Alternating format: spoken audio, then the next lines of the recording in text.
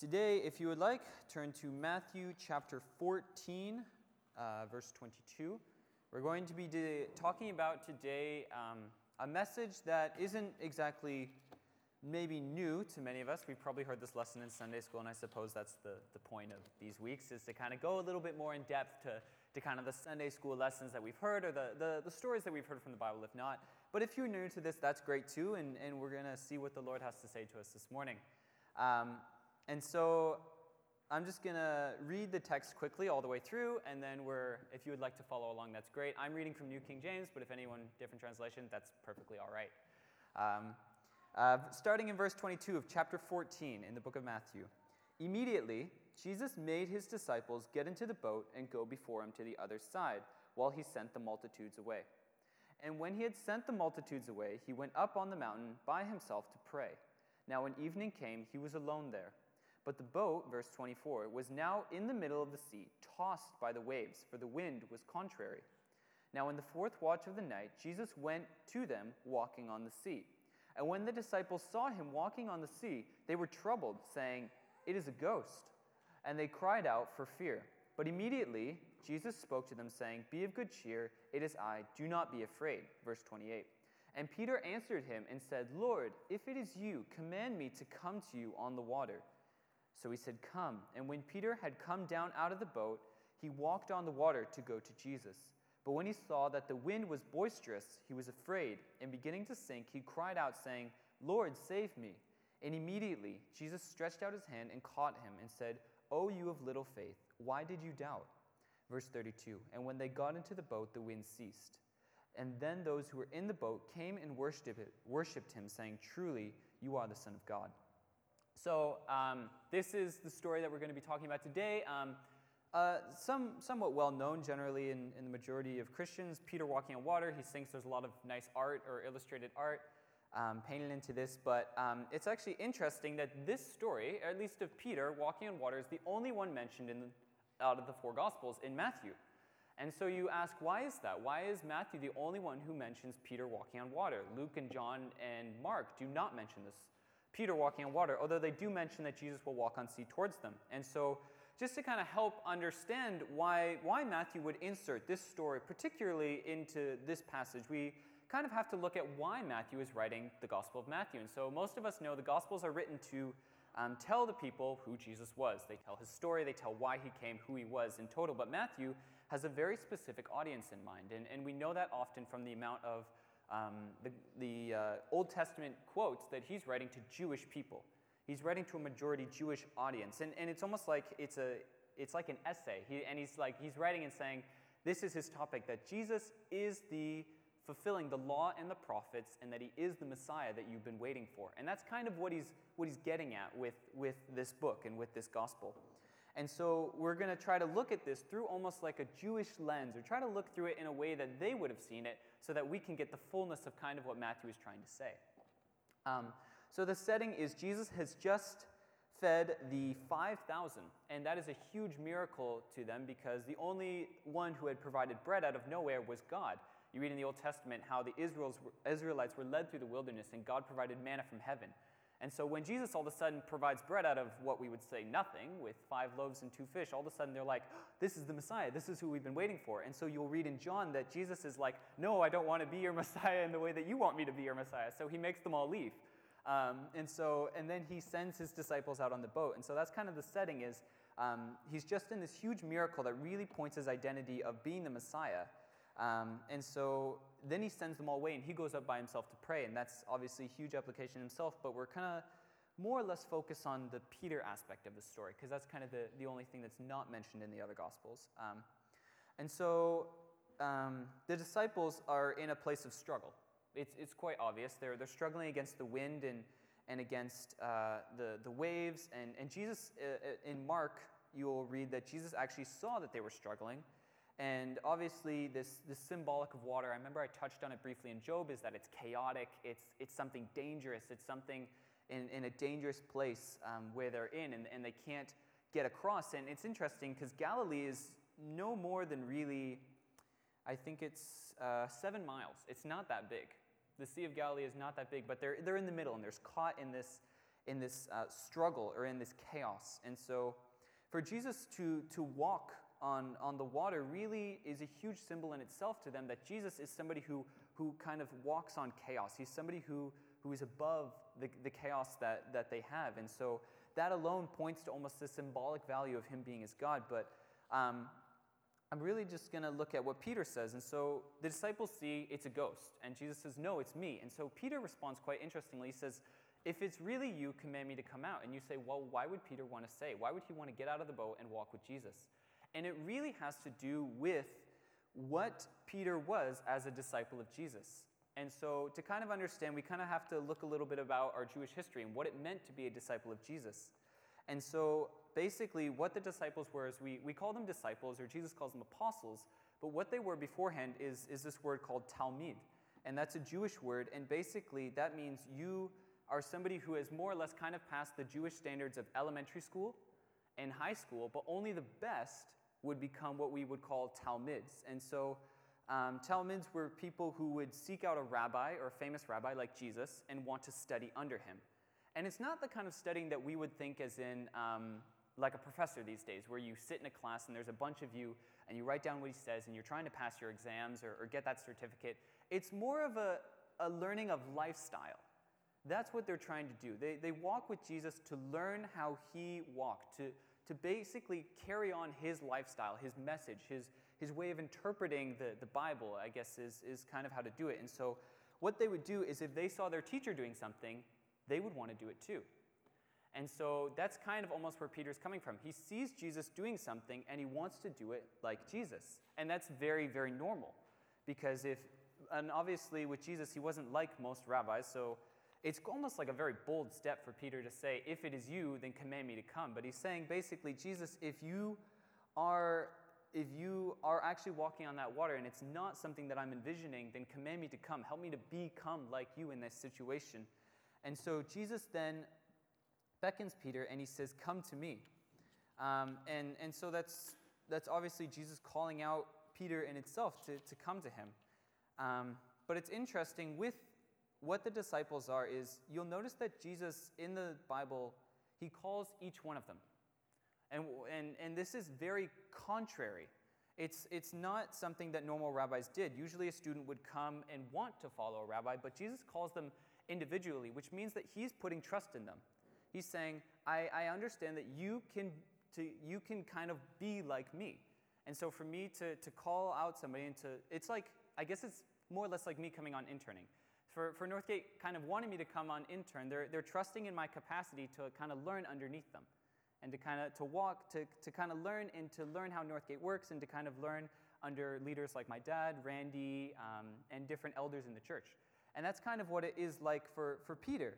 And so, but Peter all of a sudden, and he's called by Jesus, but then he starts to sink. And you say, well, why is he sinking? And so obviously we believe that he's doubting, but what exactly is Peter doubting? And so I'm just going to read something. When Jesus, the rabbi, walked on water, Peter, the student or the disciple, wanted to be like him. Certainly, Peter had not walked on water before, nor could he have imagined being able to do it. However, if the teacher who chose me because he believed that I could be like him can do it, so can I. And he did. And it was a miracle, but he was just wanting to be like Jesus. And so already that's huge application in our life. Like we see God at work and we say, God, I want to be like you. That's kind of what we're called to do, is to be like God and to walk like God. And so, and so often we're called into different aspects of our life, and whatever that looks like, teaching, being a mom, being a dad, working in your different environments. God calls us all to be like him in our different aspects of life. But Peter is doubting. And he doubts what? And traditionally we have seen as he doubted Jesus' power, but Jesus was still standing on water. And so it is possible that Peter doubted himself, or better yet, maybe his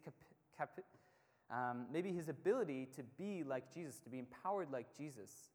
And so Peter is walking, and all of a sudden he starts to doubt, and he's saying, wait, I can't be like Jesus. I'm just a man. I know you've called me to be like you, but I don't think I can.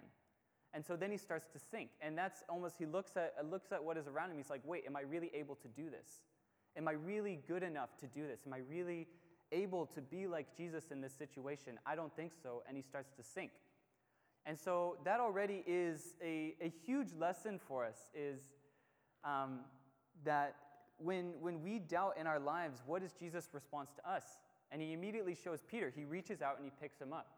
He doesn't say, Peter, I know I've called you to be like me. I place such confidence in you and you failed. He says, no, let me show you grace and mercy and help you back up to become like me. And so already, like for the Jews who understand what Peter is as a student, trying to be like his master, and he fails because he doubts himself, they're like, well, Jesus, he failed. Why do you bring him back up, right? He didn't do what you wanted him to do. You empowered him to walk on water. He was walking, but then he doubts, and they're saying, and this is already huge, that Jesus would want to rescue Peter from that doubt, and says, you have little faith, why did you doubt? It's not like, why did you doubt that I'm walking on water? Why did you doubt that you can, that I chose you, and that you can walk on water as well, because I've chosen you to do this, and I've called you to do this. And so already in our lives, God calls us to many things, and to many different aspects of life. And sometimes we doubt our calling and say, well, I can't do this. God, you don't understand. I can't do this. I know you've called me to it, but I don't think I can do it.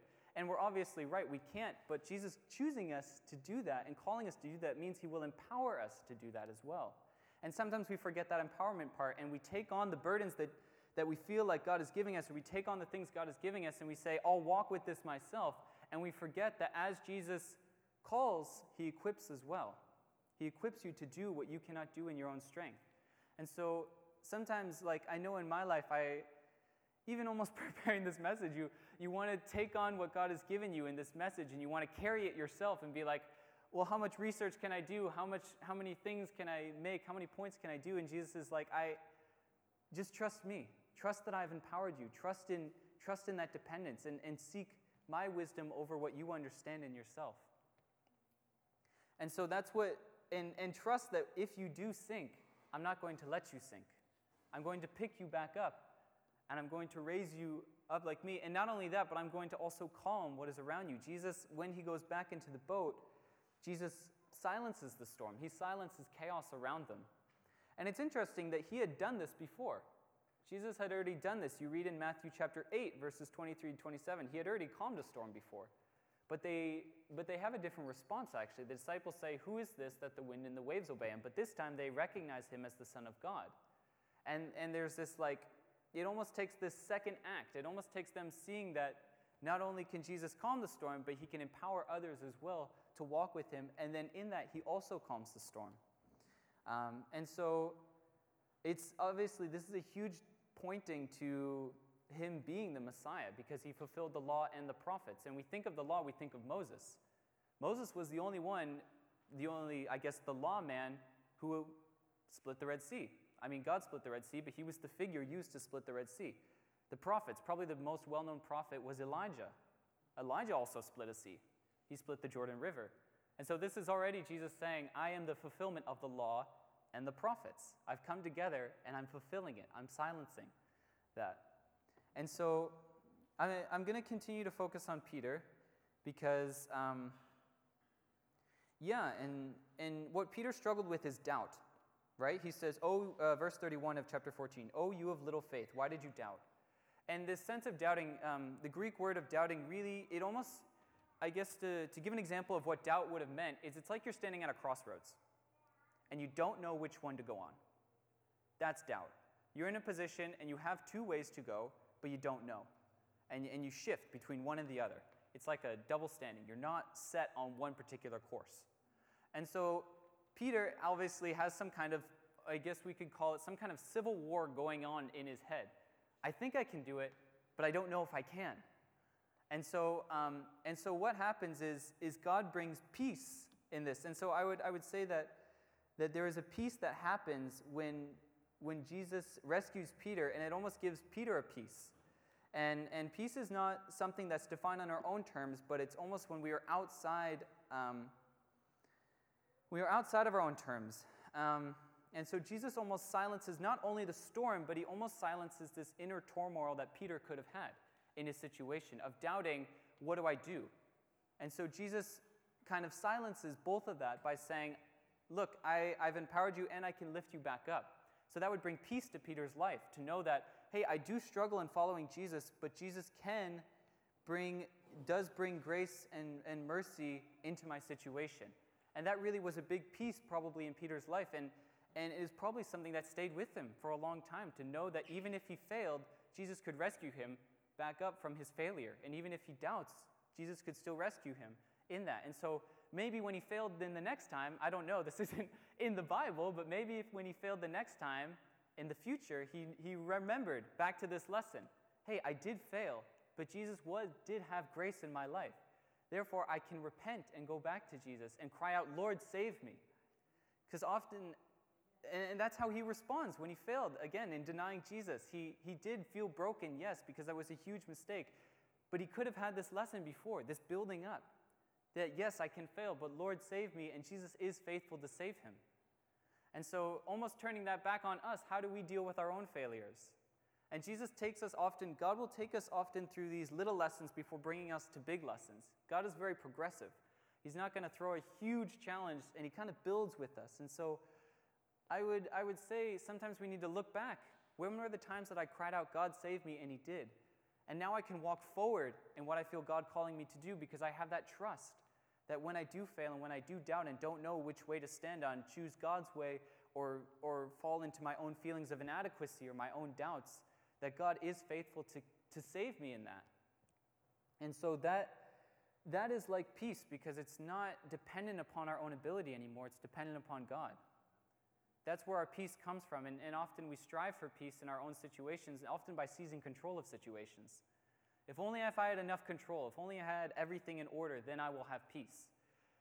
But it's often peace comes when it's outside of our control. When God takes us to a point where we can't figure it out. Peter couldn't have, levitated himself back up onto the water, more or less. He had to trust that Jesus would save him in that situation. And I guess that would really bring peace. And it's interesting, peace in its original meaning is the freedom from civil disorder. It's the freedom from inner turmoil. That's what peace is. And so and it's also freedom from outside disorder. And so Jesus gives Peter and the disciples peace in this story, in both things. He helps Peter answer his own questions. Am I good enough for Jesus? And he helps also answer the disciples, is Jesus powerful enough over this storm? And he says, yes, I am both. I come together in that. I can bring peace into your lives.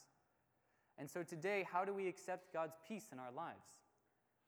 Do we surrender and cry out, Lord, save me, to gain that peace? And often, are we willing to take that step first?